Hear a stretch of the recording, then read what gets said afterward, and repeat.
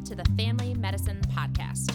We explore stories, journeys, opinions, and philosophies within the field of family medicine and primary care.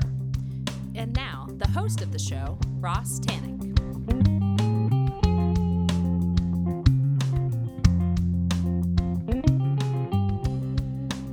And we are back, everybody. Thank you for tuning in again. This is episode 5 of the Family Medicine Podcast. This one is with Dr. Victor Doyle, a family physician who just retired here in Denver. And we'll get to that interview in just a moment. First, I just want to thank everybody for submitting questions to the email address, which is familymedicinepodcast@gmail.com. And people have been submitting questions that they want to hear brought up or topics that they want to hear discussed on the podcast by family docs. I've also been getting some referrals that way for family physicians that people think should be or would like to be on the podcast. So that's a great way to reach out. So just a reminder, familymedicinepodcast@gmail.com. Submit your questions and any other thoughts you have. This episode was a great one. I really enjoyed talking to Dr. Doyle. He's actually the father of a classmate of mine, Jake Doyle. So we dropped his name a couple of times. So Jake, thank you for introducing me to your father. It was a great talk we had. We talked about so many things. Naturally, his upbringing and his journey. He had a kind of a unique one with... he actually had his father was a family physician, and he talked at length about not only growing up and riding along with him, but also then growing up to be in joint practice with him and joined his family practice right out of residency. So that's kind of a beautiful story. Another topic that we got into that is kind of unique to this episode, at least so far, is we talked a little bit about the business of medicine, and he kind of walked me through his journey of owning a small practice and then getting bought out little by little, and the realities of the economics of family medicine. So I don't have a whole lot else to say other than I think you guys will enjoy this conversation I had with Dr. Doyle. I know I enjoyed talking to him, and I really enjoyed all these interviews, or really they're just conversations that I have with family physicians. So I hope to be bringing you more of them in the future, but as of now, I hope everybody enjoys my conversation with Dr. Victor Doyle.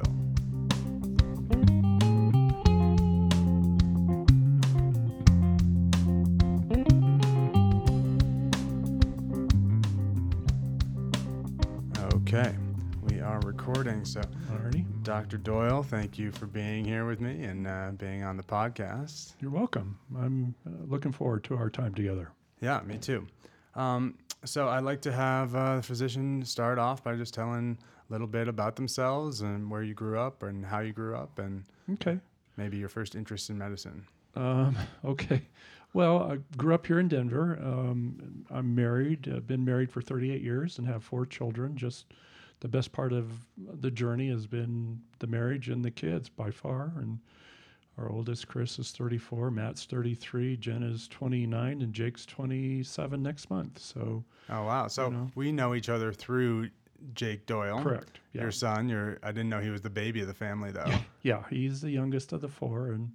And he's a second-year student here at Rocky Vista as well, and he has enjoyed his journey as well, and just thinks medicine is just his calling. It's just the way he wants to, move forward in life, which I think is good. Yeah, that's great. I don't want to make the whole podcast about Jake, although I probably could, but he does exhibit a joy about himself here that is pretty obvious, even from a passerby. Yeah, I agree. He just really has found his niche and is happy and wakes up every day, glad that he's doing what he's doing. And what would you ask for more, right? So You can't.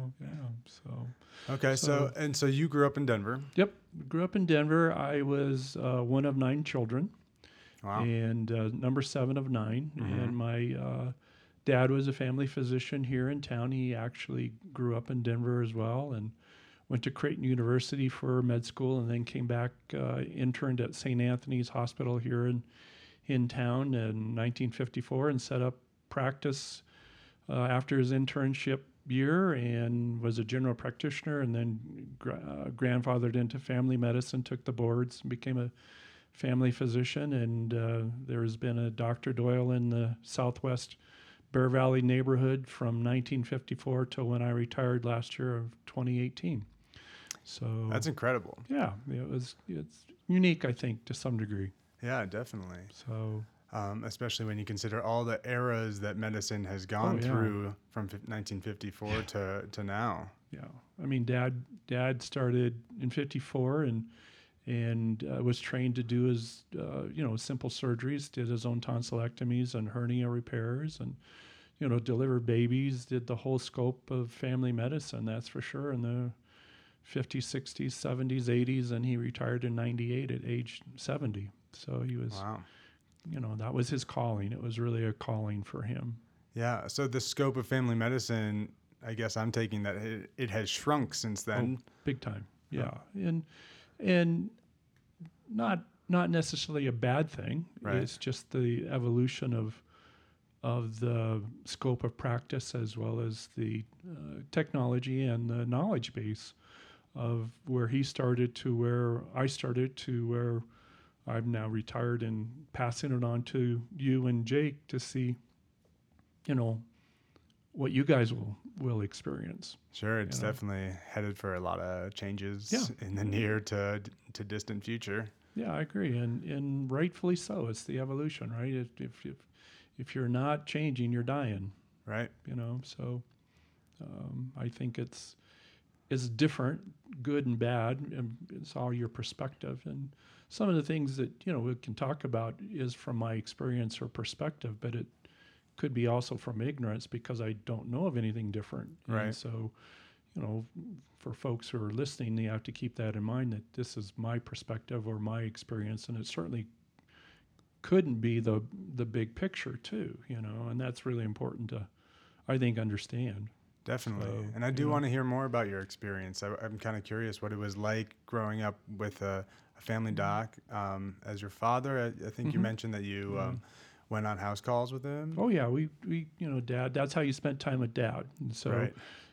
Raising 9 kids, he was gone a lot because that's what you do when you have 9 kids, right? Right. And so, he'd be out the door by 6, and he would round at 3 different hospitals here in town, and then be at the office, and then make rounds or deliver babies in the evening. And so the way that you got to spend time with Dad per se was going on house calls, or going to the hospital where he made rounds, and you'd stayed in the doctor's lounge and waited until he finished and whatnot. And it's just the way that we grew up. I grew up pulling weeds in front of his office and washing walls in the exam Putting you room. to work. So, Yeah. Medicine was not, for me, a very strong draw until actually after college. I mean, because medicine to me was long hours and pulling weeds and washing walls. Right. So, Right. So was your father, on these rounds taking you as a young boy saying, look at this and watch what I'm doing here, and trying to teach Nope. the art, or you were just along for the ride? Yeah, I was along for the ride, and it was just being able to spend time with him while then he would go to inside the house. You'd stay in the car, or, he would go to the patient's room, and you'd stay at either in the doctor's lounge or the nurse's station per se. And then he'd pick you up after the fact. And of course, then you'd go to breakfast or get some snack or treat after the fact, So I was, he was in practice with another doc, Chris Morris, and they were partners till 1998, from 54 to 98. And it was a 2-man practice until I joined in 1993. So, but my exposure growing up with medicine was not, enthralled with medicine. It wasn't until after college per se. Yeah. So you were I'm going to get this wrong, an English major. No, I history. was, history. So that's fine. I graduated the summer of 1979 from University of Northern Colorado with a history in secondary education, a history, and was a U.S. history teacher, social studies teacher. And in 1979, the summer, there weren't very many openings because the schools had already hired. Okay. And so I had an aunt who actually was a nun who worked up in Tacoma, Washington at a adolescent treatment center, similar to like Boys Town maybe idea, Okay. Residential treatment center. And then she had a satellite house that she had 7 abused teenage girls that needed a house parent. So I didn't have any job prospects in Colorado. So I went up to Whidbey Island, which is an hour north of Seattle, and worked as a house parent for a year. Wow, that sounds like an intense job. Well, it learned a lot. I mean, learned a lot about communication and learned a lot about family dynamics, learned a lot about, people don't always think the way that you do. Right. Which is always surprising.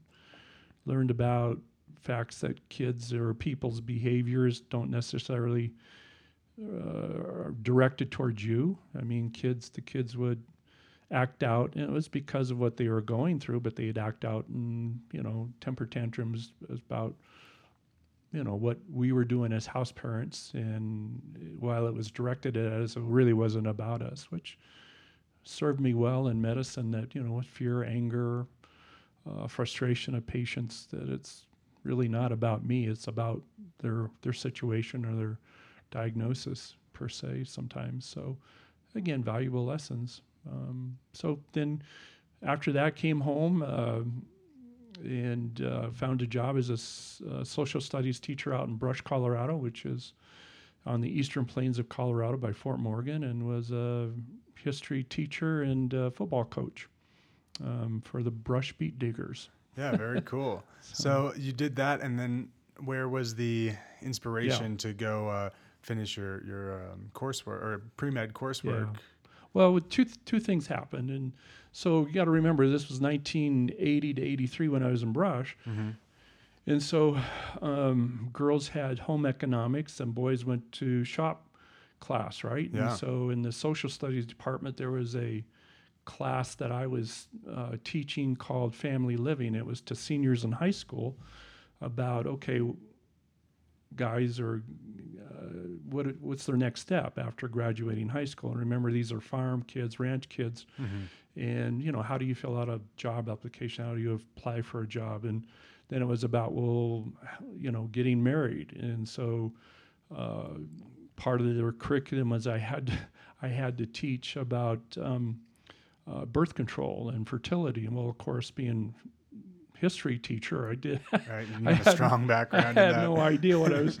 So I had to go home and study it before I taught it, and so I learned about, the physiology and pharmacology of birth control pills and how that worked, and I kind of got interested. Okay, this is kind of interesting and cool, and so that kind of sparked my interest, and then the really defining experience was that my wife Cindy was pregnant with our firstborn and had an emergency C-section down in Denver, mm-hmm. and that was the very first surgery that I was able to observe mm-hmm. and see, and just the care of the obstetrician who took care of Cindy, and then the neonatologist who took care of our son. He ended up dying about 3 days later. Oh, no. Just the intensity and the care and compassion of medicine, it was like, okay, this is what I want to do. And so I was able to get a leave of absence from my teaching job and decided to go back and try to get into med school. And so I spent 3 years at Creighton University because that's where Dad went. Mm-hmm. My younger brother, Tom, who's a cardiologist as well now, was going there. I had a brother-in-law who was a Creighton grad as well and a physician. So that's where the family went if you're going to be a doc. And so I did my pre-med at Creighton, got waitlisted at Creighton for med school, but got into 3 DO schools, Des Moines and Kansas City and Kirksville, and ended up in Des Moines and graduated med school in 90, and then came back and did family medicine residency at Mercy Hospital, which was associated with St. Anthony's Hospital, Centura Health. Right. From 90 to 93, and then joined my dad's practice in 93. So that's kind of the journey. And the spark of medicine, it was like, okay, it was a defining life experience that said, this is what I was going to do. Yeah, wow. It sounds like that was a harrowing experience, or at least a very difficult one to go through. Best and worst. Yeah. Right. So, but it ultimately led you on your path to the whole rest of your life. Correct. And it's been a great journey. Wow. So I wanted to ask more about your residency. Mm-hmm. I guess if you can tell me as much about it as possible, or what it was like. That I'm very interested, not just in what the scope of it was at the time and what you were doing, what a day-to-day was like, but also if you think it's changed much since then. Well, I hope it has. I think, again, it should, and it has. Mercy was a community hospital. It had 24 family practice residents. Mercy was located by City Park in downtown Denver. Yep. And then eventually the program was taken over by St. Anthony's Hospital, and now it's at St. Anthony's North. Mm-hmm. But we were the only residents in the community hospital, so it was a community-based urban program, but we learned, pretty much the scope of family medicine, from, delivering babies and C-sections to surgery to rounding on and admitting patients through the into the ICU on the floor. Mm-hmm. So it's a full breadth and scope of family medicine.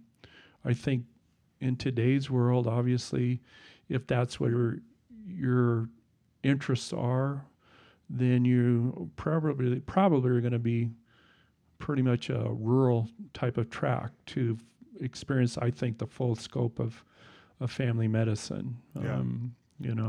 In the urban area, the metropolitan area, when I came out of the residency, I was admitting people and being to the ICU and being the attending, with calling, of course, in specialists to help with the cases. And I was delivering babies and did the whole, again, scope. But as the world turns in Denver metropolitan area, the scope became too much from either, or personal aspect, but also liability aspects.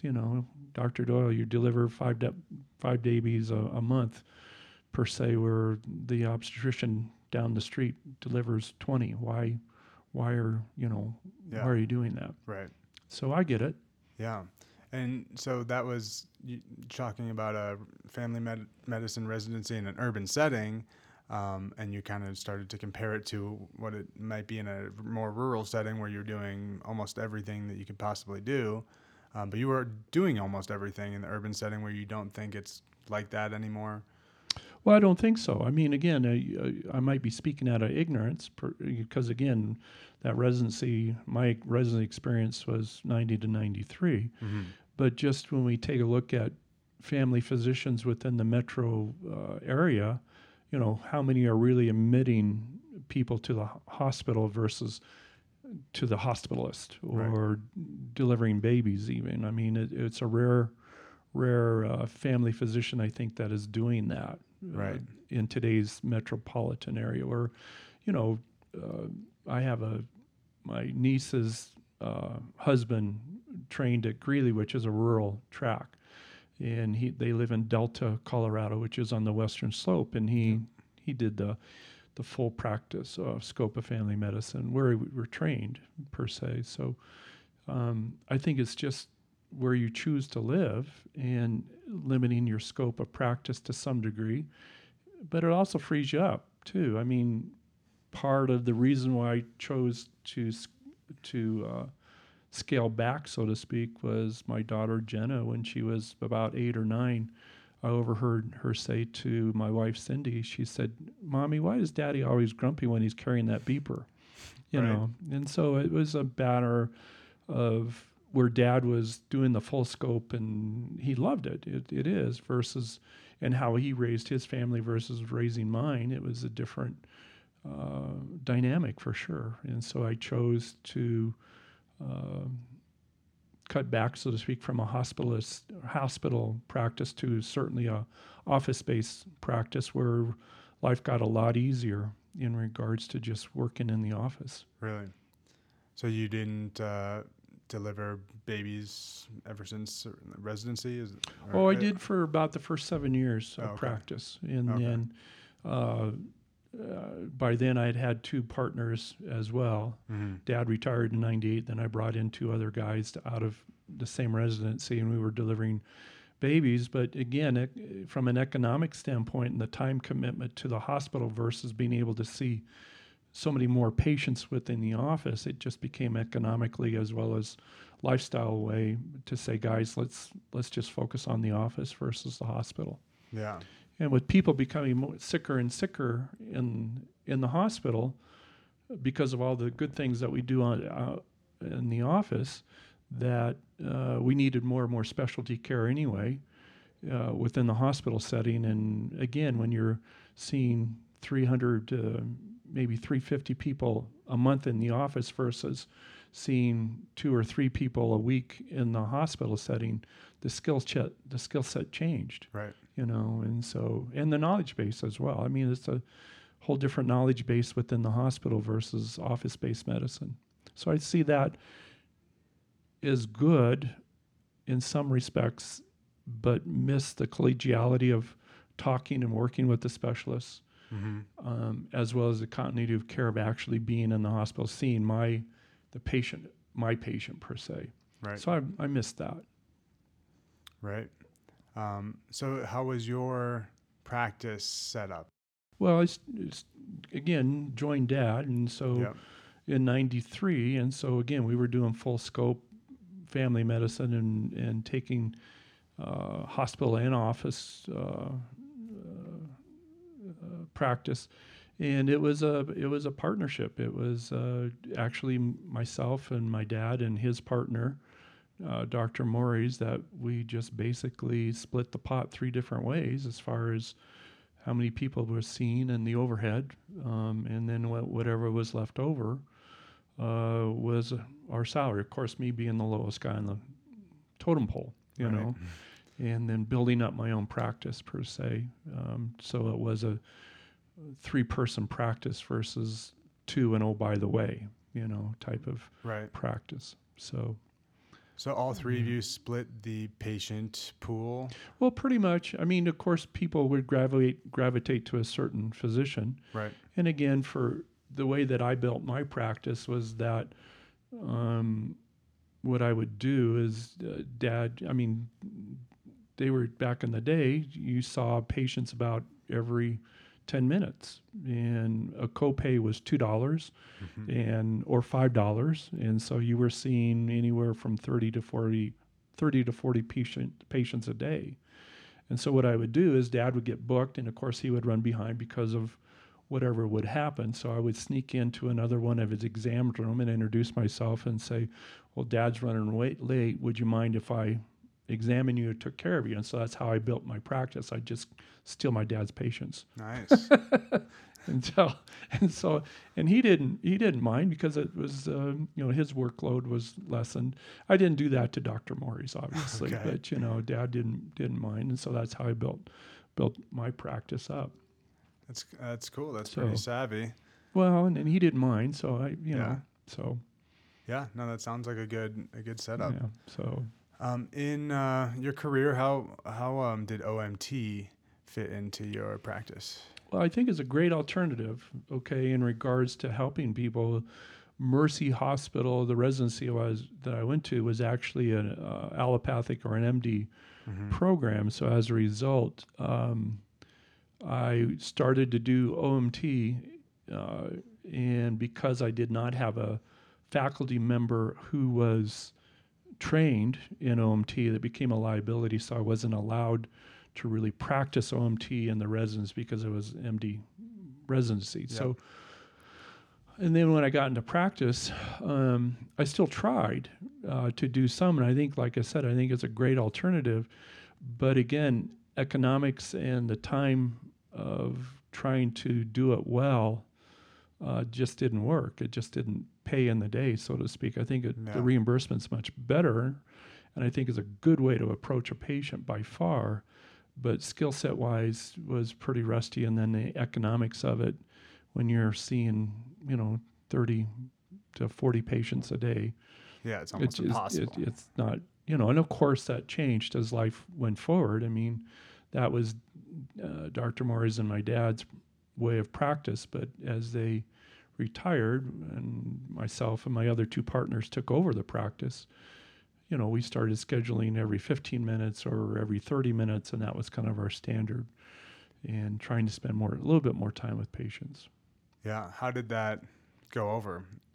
Either from a business standpoint, I'm assuming it was beneficial for the patients and probably beneficial for you as a provider, but maybe not financially. Curious about that. Well, again, it started in kind of a fee-for-service type of environment, moving more toward a base of getting a certain amount of premium with certain insurance companies that would sign up with you. And if you managed your patients well, then they would give you a bonus, so to speak. And so the dynamics or the economics changed some. And that led to the next part of the evolution of the practice, was that it went from kind of like a fee-for-service type of practice. Insurance dominated to the point where we had one insurance company really be 60% of our practice, that we were taking care of 60% of one insurance company of patients. And then the CEO of this one insurance company said, look, we're not going to renew anybody's contract as an individual physician. You have to join a PMG, and PMG stood for Primary Medical Group. So you actually had to join a bigger group to get a contract with this one insurance company that happened to own 60% of our business, per se. Wow. Okay. So as a result, in 1998, we joined a bigger larger group, which was called Health First, which then evolved into New West Physicians. And it was a primary-owned group, that meaning either being a family physician, internal medicine, and to begin with, pediatricians. And it was a big of those docs coming together, forming Health First, and then contracting with the insurance companies throughout the city, which again led to some decreased autonomy from being just in private practice and setting own hours and whatnot to being part of a bigger group. Right. But you got better reimbursement as well as better contracts with the insurance companies because they were contracting with a bigger group of physicians. Right. So they micromanaged you to the level of your business hours? Not. It was still, this sounds kind of crass, but it was still, eat what you kill. No, it's what you produced. Right. Okay. And so it was a matter of still volume based as far as your salary and whatnot. And you had to pay, the overhead was more because it was supporting a bigger billing service and contracting services for folks. On the other hand, it certainly took a lot of headaches away that I was not trained with. I mean, when we were in private practice, so to speak, with Dad and Dr. Morey's, I had to do my own taxes and do my own payroll and whatnot. And so those type of headaches went away with being part of a bigger group. I mean, when we had our medical assistants and our front office staff, we didn't have, a set policy. If the person was sick, okay, you're sick, show up when you can, and we'll still pay you. I mean, that's how Dad worked. Yeah. That's how you did it. Sure. Now, then you see, personal time off, PTO, and vacation days accrued. I mean, that's the business world, so to speak, which I get, because there were some employees that were really taking advantage of us as far as time off and, versus sick time, So it behooved you to kind of go towards more of a, conventional business setup. Yeah. And actually, and then standard of credentials as well. I mean, there were several employees that we employed during Dad's tenure that were, because of a goodness of his heart, that people didn't have a job, so he trained them as his MA or as phlebotomist. He just trained them. Yeah. And there wasn't any certificate. Sure. It was a family-run business. And so with the bigger practice, obviously there were standards of care that were met. So again, a lot of headaches were taken away, but also being part of a bigger group, you had to conform to the group philosophy and business practice. Yeah. So what were some of the, real big challenges of owning your own business? Well, the biggest one is just not being trained in it. I mean, I wasn't trained to be a businessman. I was trained to be a physician. And but you have to learn sometime along the way. Yeah, and it was trial by fire, in lots of ways. And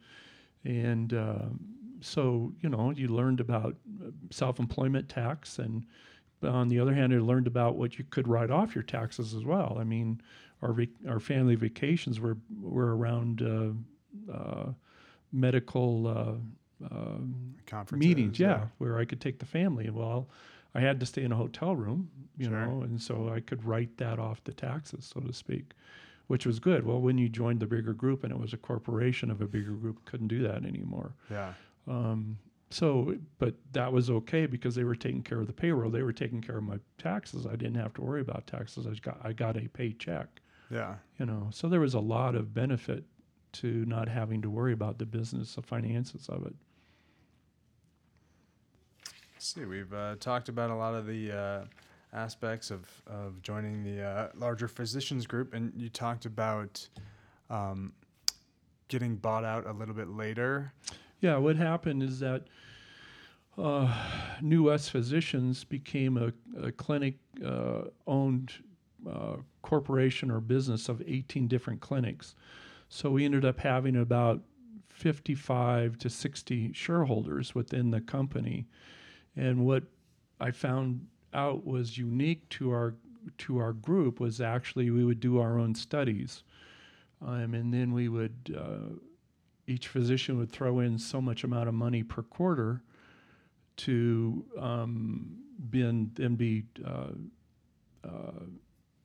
see what that study would be. So, for example, how many patients would you have with a hemoglobin A1C of less or more than 9%? Mm-hmm. And we would set goals for each other, and then we would actually publish the results of each physician. And the top tier physicians would get the kitty, so to speak, of what we threw in. The idea was to simply improve everybody's practice. Yeah.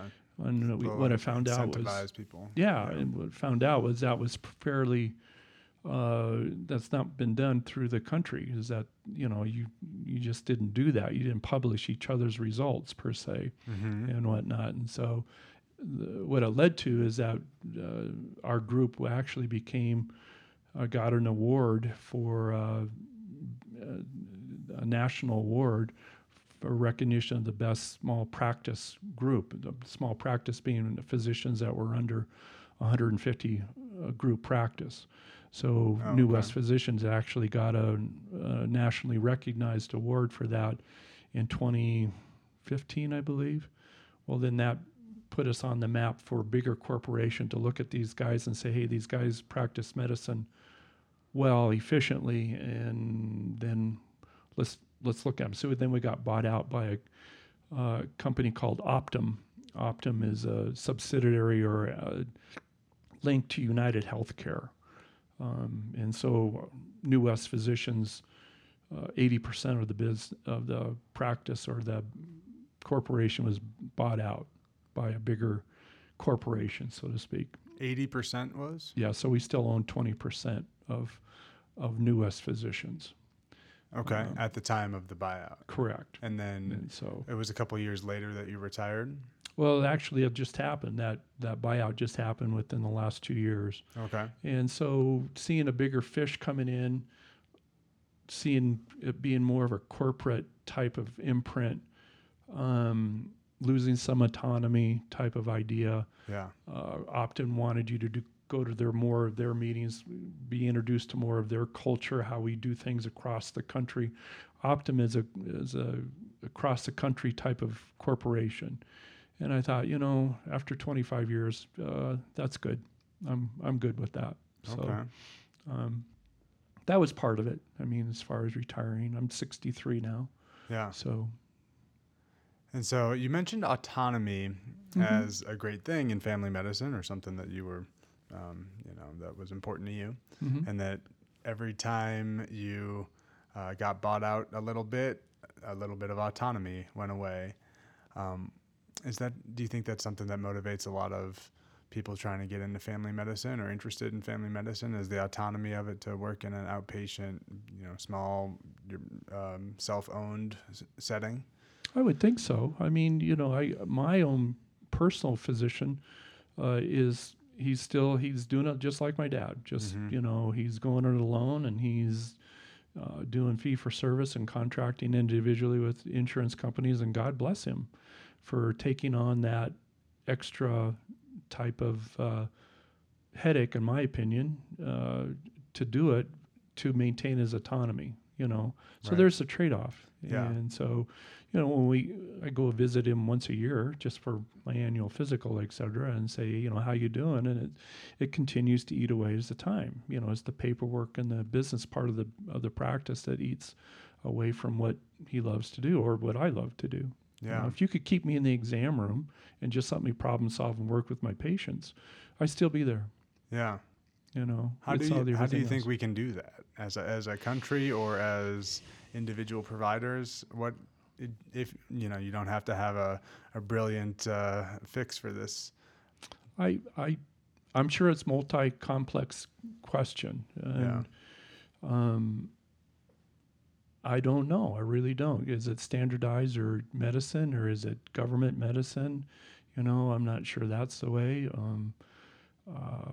I don't know how to answer that well. All I know is that it got to be more and more of a burden as far as trying to get a test approved or a medicine approved, or also educating, or I don't want to say fighting with patients, but actually confronting patients to say, no, you don't really need that medicine that you saw on the Price is Right commercial, Yeah. or no, you don't need the CT scan. Let's do this first, or the other, a generic medicine is just as good as that brand name medicine that you saw advertised, and it's challenging. Yeah. Are you kind of saying that so much of the forces of society are going against you of what you're trying to do as a provider in some ways? In some ways, it's again, what we're going to see, which I hope we see, is that more and more patients will take responsibility for their own health, versus depending on the medical industry to fix them. There's got to be a pill, or there has to be a technology that's going to fix me. Yeah. And that's not really true. I mean, that's what we kind of see as a society, or see on TV, that there's got to be something that's going to fix me because I can't fix myself. Well, the reality is that, who's in charge of who. And Right. The things that people die of are most of the time preventable. Yeah. Heart disease and stroke and. Well, it's a good point. I was renewing my boards, and it was 2 years ago, and one of the presenters the board review course said 75% of all hospitalizations are caused by two things: addiction and obesity, and addiction including alcohol, drugs, and smoking, Yep. and obesity. He said 75% of all hospitalizations are directly or indirectly related to those two things. And it's like, those are behaviors, you know. Right. It's not medicine that fixes that per se. It helps, And obviously. stabilize Exactly. an emergency, but you know, it's when not we gonna talk fix about the root of the problem. Yeah. exactly. So, you know, I still, I mean, I'm a teacher at heart, Yeah. and I feel like family medicine, being the first person that a patient encounters, to educate them and to help them and coach them in better preventative lifestyle or preventative medicine, is where it's going to be. And I think people are understanding that more and more. Yes. And I'm glad you brought that up again, of your teaching background Mm-hmm. and of preventive medicine, because I wanted to ask, how did that play a role in your practice, especially when you were, I guess, the difference between when you were spending 10 minutes with a patient and running 40 plus a day, or when you scaled it back and were spending 15 to 30 minutes per visit. Yeah.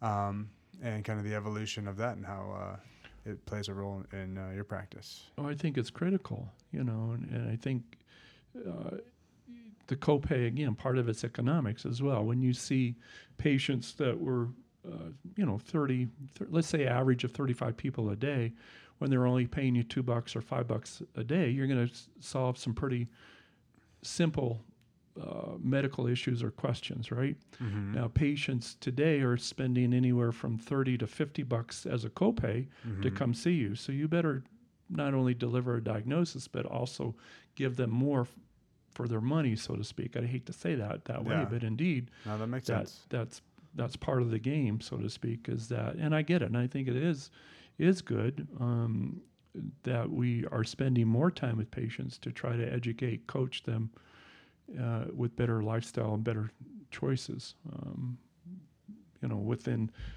the context of primary care. Yeah, and it's kind of interesting to me because I got into, my interest in medicine came from a little bit of preventive medicine. Right.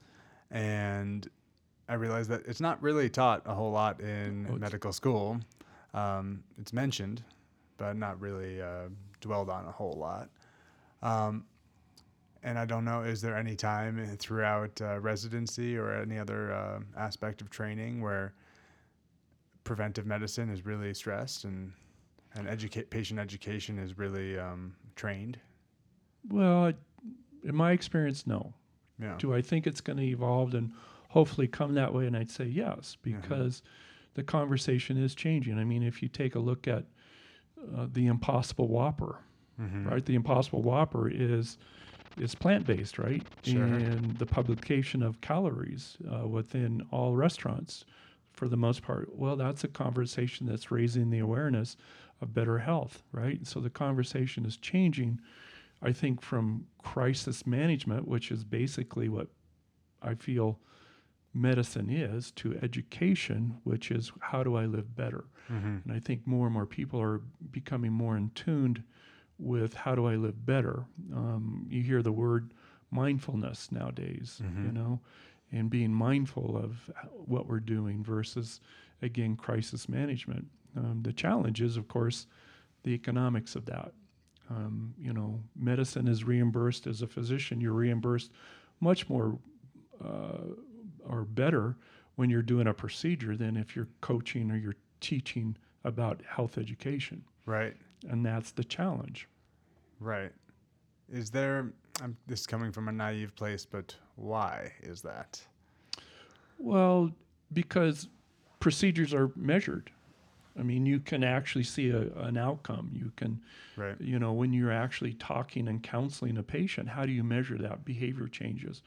You might be able to measure that over years or weeks, but not a definitive procedure. You need a knee replacement. I can do the knee replacement and have you with a new knee within a week, so to speak. You know, that's a definitive, defined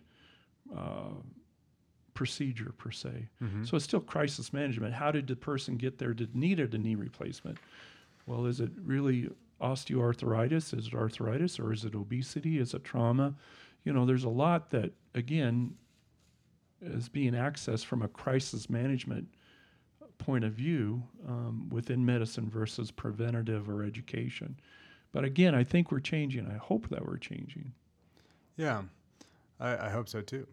Did that make sense? Yeah, it did. You know? And I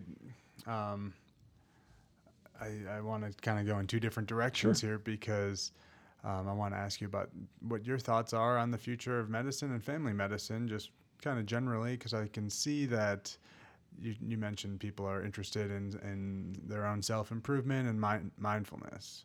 You also talked about how people are going through lots of addiction and obesity, and both those I think are probably growing, both sides of that spectrum, I think. And same thing to me with just, I guess, the setup and the model of practice of family medicine, that obviously corporate medicine is taking over. But then I feel like there's a growing kind of grassroots movement with a lot of people like your personal physician who is just trying to have a small practice, a solo business. So for me, I want to believe that, the mindfulness aspect and the small solo practice physician aspect of medicine is growing, but I don't know if that's true, if that's going to be the direction we take. I don't know if you have thoughts on that. Well, I think it comes to economics. Again, the cost of it. Why do we see corporate big business within medicine? Well, look at the overhead. I mean, if you take a look, I started my career writing on a paper chart. I had paper and pencil. Yeah. That was it. And did, by the way, just fine, with documentation and notes, as long as the malpractice insurance auditor could read my handwriting, it was fine. Mm-hmm. Now we've gone to the EMR. Well, there's a lot of overhead involved in buying and maintaining an EMR. Yeah. And are we seeing a better? My question is, do we see a reduction of morbidity and mortality because of the EMR? And I'm not sure that we have. I haven't seen that study. Again, I might be speaking out of ignorance, but indeed, that's quite a bit of overhead to maintain that, to have the tech people. Again, I wasn't trained to have my own EMR. I had to be, learn it, but somebody's got to maintain that. That's a lot of overhead. And then you take a look at the cost of medicines, equipment, et cetera. That's a big time overhead. That's where corporate steps in to help do that, I think, versus trying to run a small practice still with pen and paper, and the reimbursement of that. I mean, Medicare guidelines has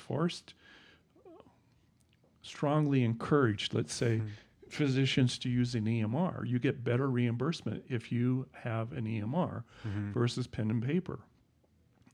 So it's economics. Right. It's also economics for the patient. So, Americans love a quick fix, so we can keep moving. You know, I don't want to struggle and learn about, mindfulness and taking better care of myself, diet, exercise, versus just give me a pill.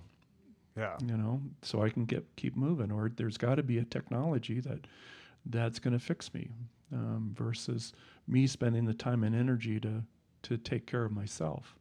So it's challenging. I think we're moving in the right direction, but it's still very challenging. We're still in crisis management mode. Yeah, definitely.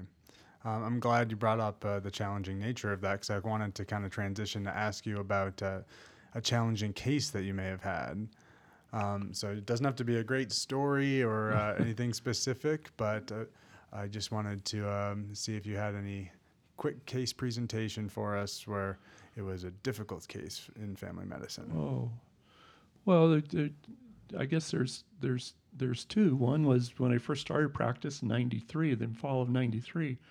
actually had a 24-year-old guy who, again, admitted to the hospital after he, first of all, he went AMA, and then he came back sicker, and admitted him to the ICU and whatnot, and brought in a pulmonologist because he had a pneumonia. He just couldn't figure out the pneumonia, and he kept going downhill. Finally brought in the infectious disease doc and found out the one that he was Navajo, and that actually he had been cleaning out his grandfather's old shed on the reservation down in west Colorado, and he had hantavirus. Oh, wow. And I was like, wow, read about that, never saw it. Yeah, you know? That's straight out of a test question Yeah. that we had last week. It's all right. Yeah, just about. So that was, one case that he ended up dying. But it was like, wow, I guess this stuff is really real. Yeah. And then, another case was before, it was a couple of years ago, 83-year-old guy came in, hadn't been to a doctor for 20 years, and he came in because he couldn't see out of his eye, and he's starting to see double. And he ended up having metastatic prostate cancer. Oh, wow. And his presenting symptom was he couldn't see. Well, I got the CT scan, and of course he had a lesion on his optic nerve, sent him to the neuro surgeon for a biopsy, and it was metastatic prostate cancer, which, by the way, he's still living when I left. Oh, wow. He did real well. So, I mean, that's the fun part, challenging part of family medicine. You never know what's going to walk in your door. Yeah. And it never felt like work. Right. It's very challenging profession, and I never knew what I'd face that day. And there was never a week or a month where I wouldn't go, geez, didn't see that before, or geez, that's interesting how that turned out. So it was a great career, just a great journey. Wow, cool. Well, what a great note to go out on. I appreciate all your stories. I think they're really valuable to be able to pick your brain about the business of medicine and just all your experiences. Oh, you're welcome. I enjoyed it. All right. Well, thanks for being on the podcast. And now we'll turn the mics off and just tell funny stories about Jake. Sounds good. All right. Thanks again.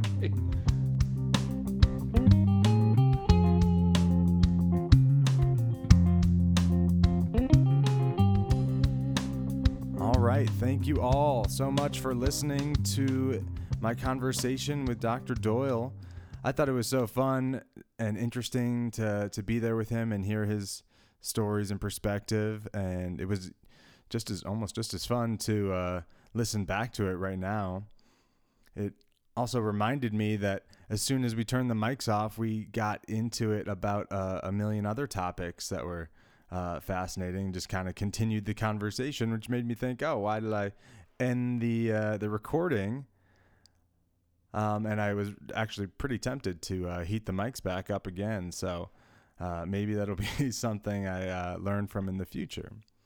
And that also reminds me that, this is such a learning process for me as I guess, a broadcaster. And I'm learning to do it efficiently and effectively and just continuously improve on that. So thank you for being here on my journey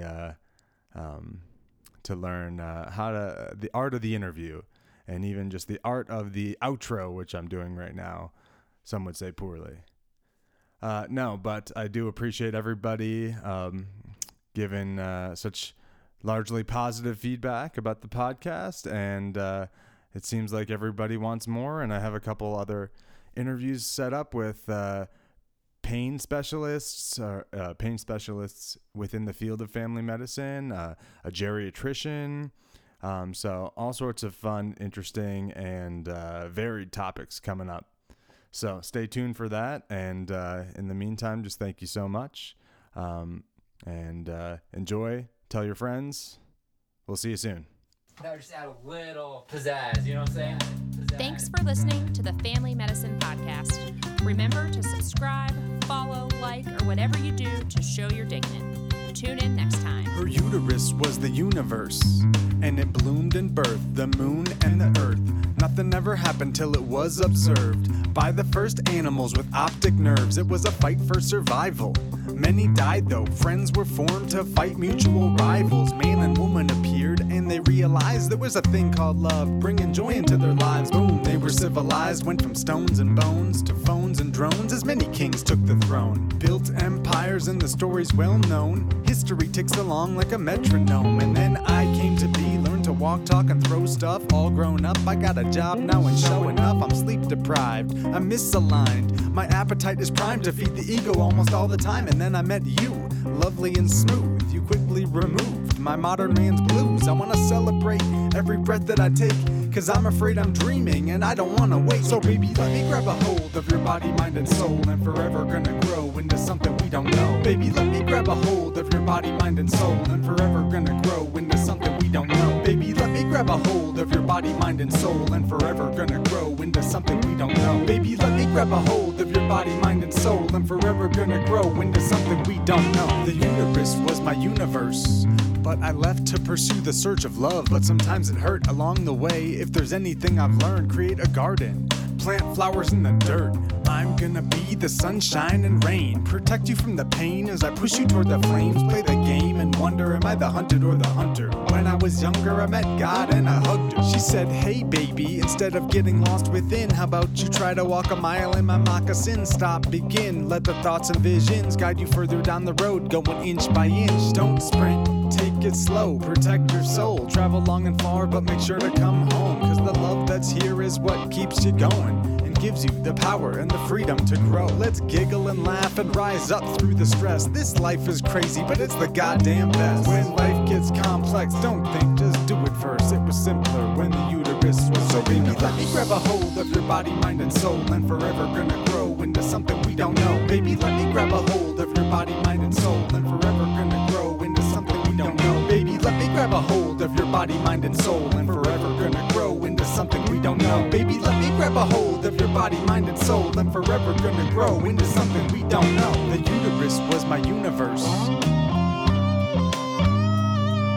The uterus was my universe. The uterus was my universe. And then I met you. The uterus was my universe. Sunshine and rain. The uterus was my walk universe. A mile in my moccasins. The uterus was my universe. Love keeps you going. The uterus was my universe. Make sure to come home. The uterus was my universe. And then I met you. The uterus was my universe. This life is crazy, but it's the goddamn best. When the uterus was my universe. So baby, let me grab a hold of your body, mind, and soul, and forever gonna grow into something we don't know. Baby, let me grab a hold of your body, mind, and soul, and forever gonna grow into something we don't know. Baby, let me grab a hold of your body, mind, and soul, and forever gonna grow into something we don't know. Baby, let me grab a hold of your body, mind, and soul, and forever gonna grow into something we don't know.